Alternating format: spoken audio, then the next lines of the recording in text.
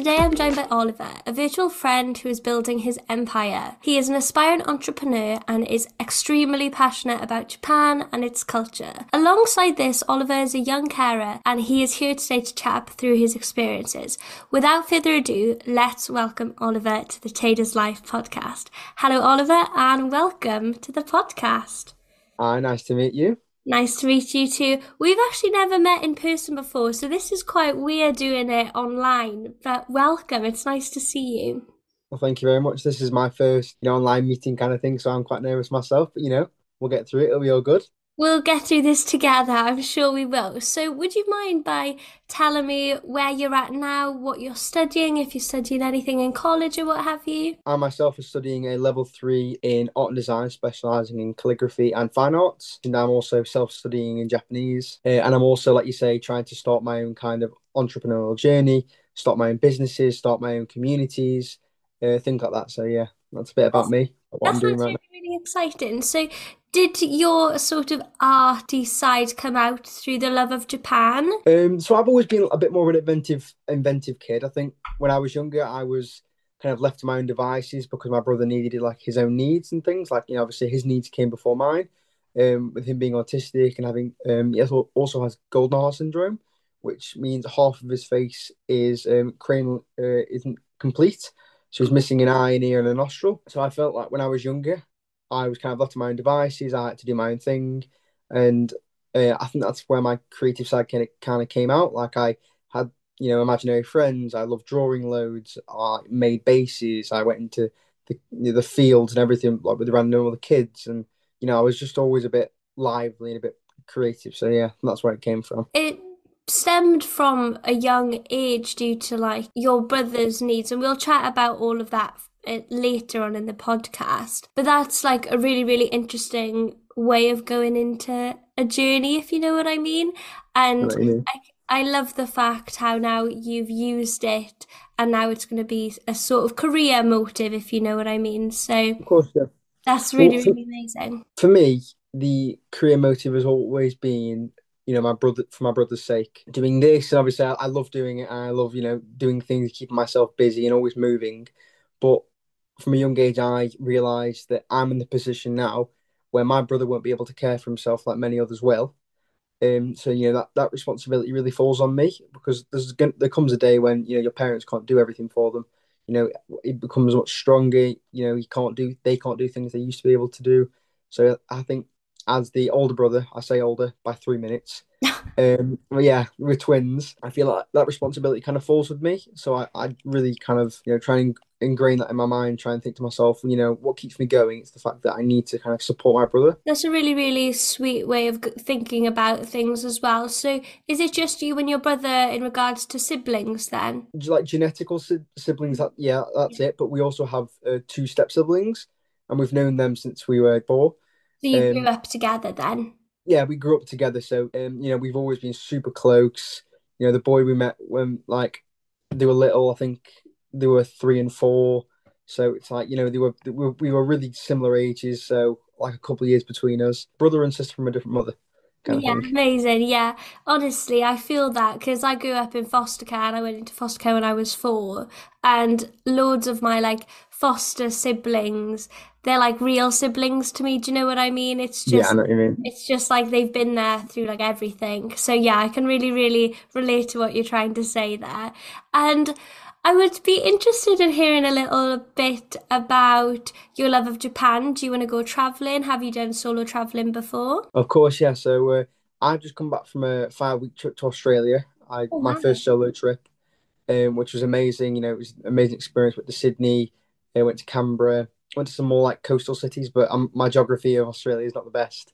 So I was kind of darting around on random cars and things. So I kind of got lost a little bit. But, it was all fun. Yeah. So I've always wanted to go to Japan. I think my love of Japan started maybe must have started about five years ago, maybe I'd say 4 or 5 years ago, and that came through the usual channels. It came through anime and things like that, but it also came from poetry. Weirdly enough, Oh, the wow. like Japanese poetry is called haikus, so they're like three-lined poems. I don't know if you've heard of them before, Yeah. and I heard of those, and I thought to myself, well. I've always liked the idea of learning a language, but I've never liked a language enough to try and learn it. So that's the thing that kind of spurred me on to try and learn the language. So yeah. So can So you speak it fluently at the moment or not at kind of? um, so there's a test. It's called the JLPT. So there's 5 levels, and I'll be going for my level 3 in December. Level 1 is like you can work at a Japanese company, so it's like a almost like a license kind of thing. So they'll look at your resume and they'll see you're an M1 speaker, you're an M2 speaker around that gap, and then you will employ you. Any below that, that's just for like academic purposes. So my goal was to work up to M2 and M1, and then obviously have it as a thing I can use in a professional sense. So Oh, that's amazing. I can't imagine how difficult it must be to pick a language because I can speak Welsh and English, but I grew up with Wales and like the language around me. So it made it so much easier to pick up a of course, yeah. language. But yeah, the real motivation is when you do it by yourself. So kudos to you. Thank you. Well, it's been a bit of a different one because there's not many people who want to learn Japanese. There's always the French and the German, the occasional bit of Latin somewhere in school. But I think it's a real testament to how much you want to learn something when you're doing it on your own. Yeah. So when you've got those people around you to kind of encourage you, I feel like it's not easier, but it's definitely more. You're kind of motivating, spurring each other on. When you do it on your own, I feel like you kind of need to be like, is this something that I want to commit to? And if it's not, then obviously you end up giving up a lot sooner. And I feel like, making sure it's something that you really want to do long term, because it's not a short process learning a language, is something that you're really committed to. So when did you pick up the language? Like when did you start learning? That's a good question. It must be around, like you say, I picked up an interest in the country and the culture about 4 or 5 years ago. I probably started learning the language about three years ago. And you Um, already on level Yeah, three, I yeah, guess. yeah, level 3. Yeah, so I'll be going for the level 3. Fingers crossed I pass in December. Fingers crossed The for you. the applications haven't opened. They don't open until I think it's in a couple of months' time because then you apply for later. Because there's 2 tests a year. There's one in June. There's one in June and there's one in December. But you have to apply like a half a year before. So I'll be going for the December one. So yeah, That's really exciting. Would you consider moving over there and fully moving your life over? I'd love to go and see the country first. Yeah. I think as people who love countries and things, if you love Italy, France, all these different countries, I feel like it's important to go there and experience the culture before you kind of throw all your eggs in one basket because you can love the culture, which I do, and the language and people I've met who are Japanese, and you have lovely conversations with them. But sometimes I feel like it'll be harder to integrate into the culture, and you don't really see that in like beforehand. You don't see that and then you only see it when you get there and you think, well, this is harder than I thought. I can't cope with this. And then you put yourself down for not doing it. But if you'd just gone before, one, two, 3 times, then you'd know what you're in for. Absolutely. I respect that fully as well. And just packing your life up actually maybe isn't the best idea. But yeah, you have to go guns blazing. Do you know what I Well, mean? maybe, yeah. Some people like it. Some people do it. Some people do, yeah, that's true. And with that being said, would you mind chatting about being like a young carer then for your brother? So you mentioned earlier that you're a young carer for your brother. How has this affected you personally? Of course, yeah. So when I was younger, like I said, I was very creative and I tried playing with kids and things. But overall, I was quite ostracized. Like I didn't have many friends. I was very, very protective of my brother. Obviously not because of just his autism, it was because of his facial deformity. He's often like people would often stare and call him names and things. So it was hard for me when I grew up because this being my twin, I kind of felt a sense of like a really strong bond with him, as if he was like an extension of myself. So when people insulted him, it felt like they were insulting me, and therefore the types of people that would insult him, obviously they don't mean anything mean by it. Kids will be kids. Kids are curious. Kids don't understand the world. But obviously, as a kid myself at the time, I didn't understand this, so I disassociated myself with other kids around me. Became quite the recluse, the loner. Again, bringing out more of the creative side because I needed to do things. I needed to kind of express myself in some way. Therefore, going towards my parents' friends. So I would be 5 or 6, and I'd be walking up to my parents' 30, 40-year-old friends, trying to have a conversation with them as if, as if I've known them 20 years. And I'm talking to them. I'm like, oh, yes, did you see that thing on the news the other day? And yes, I'm talking to them about my schoolwork. And they try, I know, they play along with my little game, but I always felt the company of adults more reassuring because I know they wouldn't judge me. I know they wouldn't judge my brother. Like I felt like the adult presence was a lot more secure for me. So I tended to stick around more like grown up groups when I was younger. And I think that's kind of transferred through now as well, because I try and, I always try and speak to people in like a much higher position than myself, or people who have had more life experience, and try and, grasp as much as I can from them. And obviously share what I have too, but, just try and speed up my process because I'm hungry to learn, and I don't want to stay stagnant kind of thing. So, There's like a quote about you shouldn't be the smartest in the room. And yeah, I of think course. that's like an incredible way of going about things. So I can imagine you're very, very curious, and that's a really good trait to have, just to wonder a little bit more about what somebody else wants to do. So would you say, since you hung around with slightly older groups of people, would you say you're much more mature for your age than the average? I don't know what age you are, but somebody of your age. So I'm 17, and I was often called like more like quote unquote mature, because obviously I had to deal with my brother a lot more. I was up through the nights. If my parents, obviously as I'd grown up, if my parents aren't able to because he can't do things for himself, I wash my brother. I get food for my brother. I dress my brother.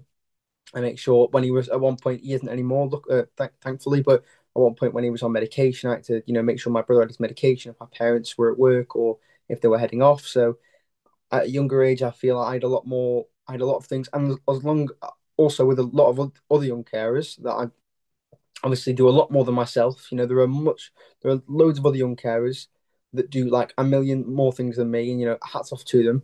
Like I don't know how they do it sometimes, knowing what I've done, like knowing that they do 10 times what I do. I think, my goodness, and it's just so hard for them. I feel like we're like underrepresented in some areas, like the support that's given in schools. They'll say, "Oh, you're a young carer. You probably didn't get much sleep. Here's 15 extra minutes on your test, and you'll be fine." It's like this isn't. When it came to my schooling, I thought, well, there's not enough in place for young carers. You'll give us 10, 15 extra minutes on the exam. You'll give us no extra help in classes. There's no extra clubs for young carers. There's no kind of community or bond. You're kind of tossed out and under this label that Yeah. you're given, and you're like, and they tell you to kind of fend for yourself, and you have to deal with a lot more than your classmates, which I found terrible. You feel isolated in that respect, because with my brother, people would say, I went out with my brother this weekend, or I went out with my sister, and I'd say I had to take care of my brother. So Yeah. we don't share experiences. We try and help him have experience, but we will never share an experience on like an emotional level, which when I was younger, I obsessed over. And when I was really little, I had a thing where I'd be like, I want Harry to be normal. I want him to be just like, man, I was really little. I was like, I want him to be just like me. And, as I got older, I've realized that, these things aren't possible, but you have to make the best of the situation you're in, because if you dwell on things too much, it just destroys you mentally. So I feel like having a strong mindset and knowing that you can't change things is so, so important. Absolutely. And yeah, I can see that you're a very, very strong person. And in all honesty, I am so shocked that you were 17. When you said that, my jaw nearly hit the floor. Just, you come across so much more mature. But I guess if you've been through all of these experiences, you're going to have to grow up like much quicker than everybody else. And it's such a shame that schools aren't aware of the struggles that you're going through. I'd like to say first and foremost, I've got through school. I'm not in my high school anymore. And I don't resent school. They did the best they could with the things they had. It tends to be the boards, the examiner boards and the people who run the schools. The teachers always try and help. I had lovely teachers who would try and help me on a more personal level, but it did tend to be the schools that were lacking. And like you said, I do feel like if they, took young carers out in groups, it would help. But the downside of that is there in one school there tends to be a small number of young carers. Yeah. So in my school, and I was in a very small school. My high school consisted of about 500 people, and there was about two other young carers. So there was three of us in total Oh, in my school. So it doesn't tend to be a lot, but when you add up all the schools in England, in America, in Ireland, in Wales, and Scotland, it soon compiles, and then you have this massive majority of people where there's not enough on the individual level in schools to kind of support and give them all these resources. But then when they're collected as a group, it's kind of like this mash of what becomes misfits sometimes, because kids act out, they're confused, they don't know what to think, they resent their circumstance, They think, why me? They think, why has this happened to me? They resent the circumstance. They start to flip out. And I've known many other young carers, who've done similar things. And like I say, it's not their fault. It's not the school's fault. It's just the circumstance. And I feel like as a collective, we have to fix it, not on like the individual level. So I Yeah. feel that's really important. Yeah, that makes so much sense now that you've sort of explained it to me in that sort of way, because I'm not going to lie, I don't know any other young carer, so I've never been able to have a conversation like this with anybody Of who's course. gone through it before. But with that being said, if you were to move away, would you bring your brother with you? What would kind of be your approach?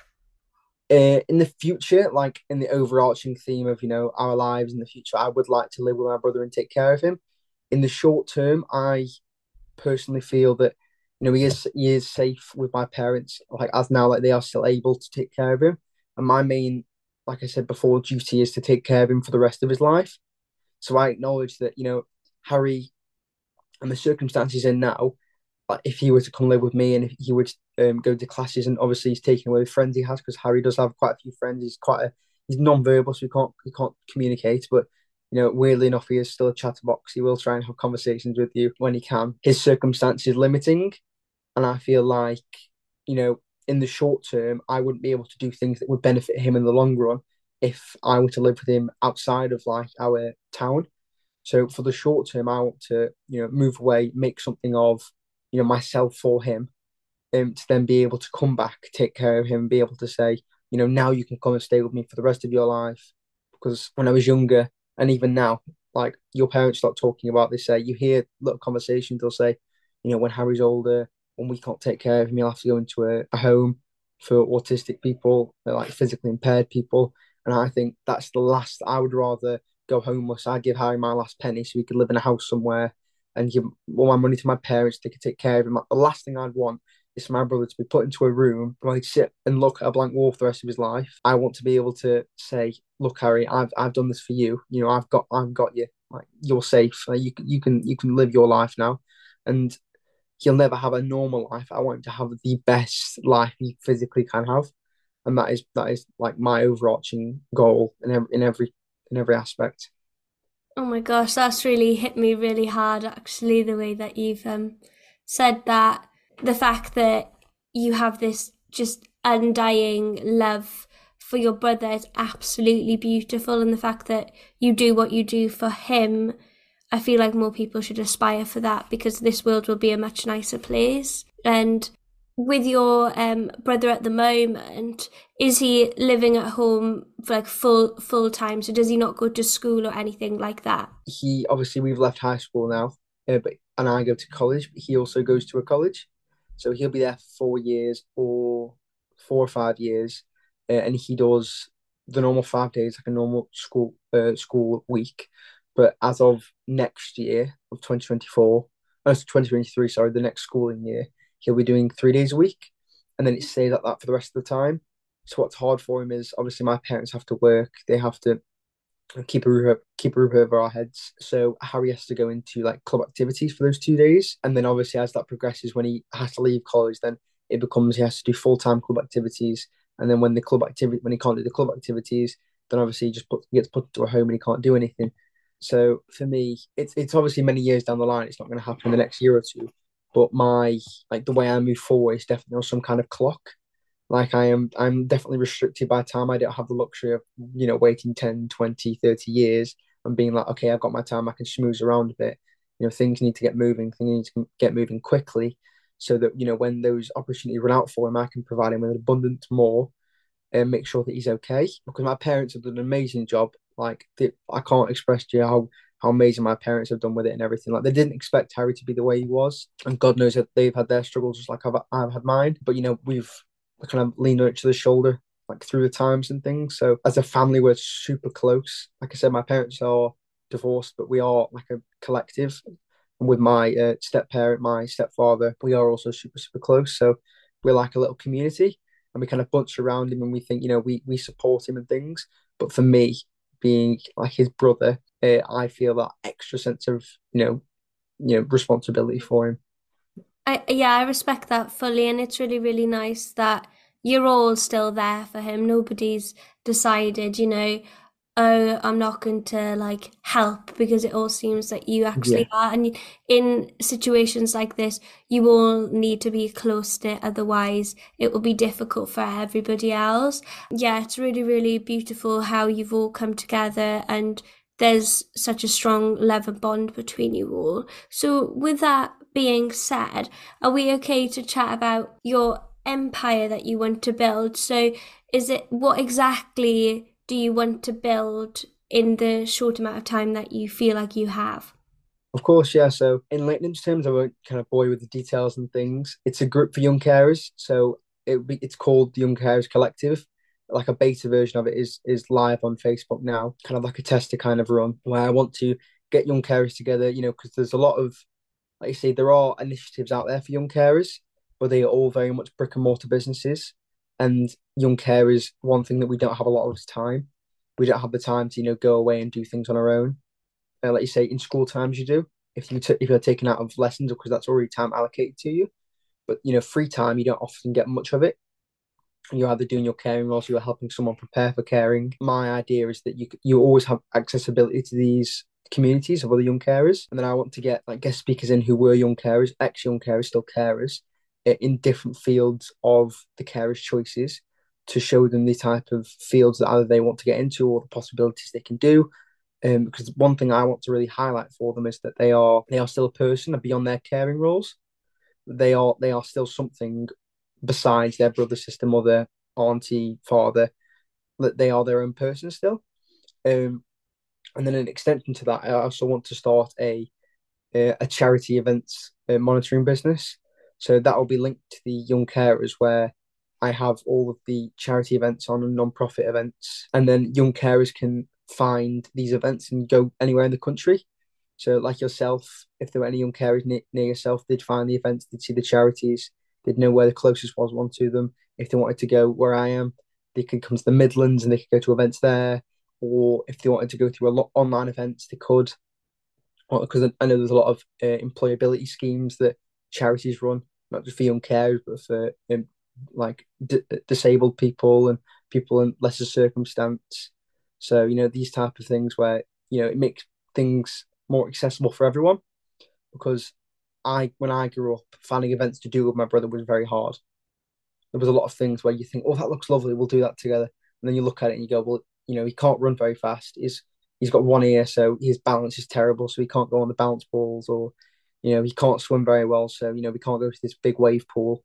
It's like these things that you think you can do as a family, you can't always do because of the person you're caring for circumstance. So I Yeah. really want to highlight that for them, and make it like super accessible so they can click a button, go onto all these pages, and just find the event they want to.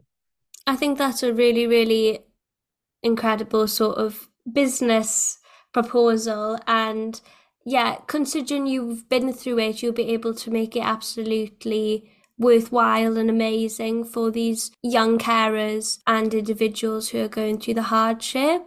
And one more thing before we close up the podcast. Of What, course. what advice would you give yourself and other young carers who are going through or have been through the same thing that you have? I know it sounds super cliche, but when Harry has his moments, because he'll have his flip out moments, you need to kind of step away and you need to have 5 minutes. I know it sounds the most simplest thing in the world, and in the short term it won't make much sense, but take a second if you can, step outside for 5 minutes, take a deep breath, and remember it's just the moment. They could have been having an awesome day, an awesome week, but they might be having that one moment where they kick off or they don't understand, and they might need that 5 minutes as well. But just take that 5 minutes and know, like, I'm not alone. I always thought I was alone as a young carer. Like, I didn't have anybody else to go, well, you're a young carer, so let's stick together. So find like situational people who are in the same boat as you, and share experiences, because 9 times out of 10 they're going through the exact same thing as you, maybe less so, maybe more so, and you can share experiences, lean on each other, laugh with each other, because you have that type of understanding of each other where our circumstances aren't amazing, but we can do it together. Amazing. But And with that being said, I'm going to put the Facebook group. You said it's in beta testing at the it's in moment. beta testing, yeah, right Um, now. I'll put it in the description box if there's any young carers listening right now that want to reach out or anything, you could do it through that. And Thank I you very want to much. say a massive thank you for coming on my podcast. Honestly, I don't know what to say because you've really, really shocked me. I didn't realize what it was like for young carers, and I never thought about, yeah, how you guys must feel going through your situation. So a massive thank you and a huge kudos to you for starting your empire at 17. That is something incredible, and yeah, a huge, huge kudos to you. Well, thank you very much for having me on. I've really enjoyed it. Thank you. Amazing. Thank you so much. And I'll see you guys in the next one.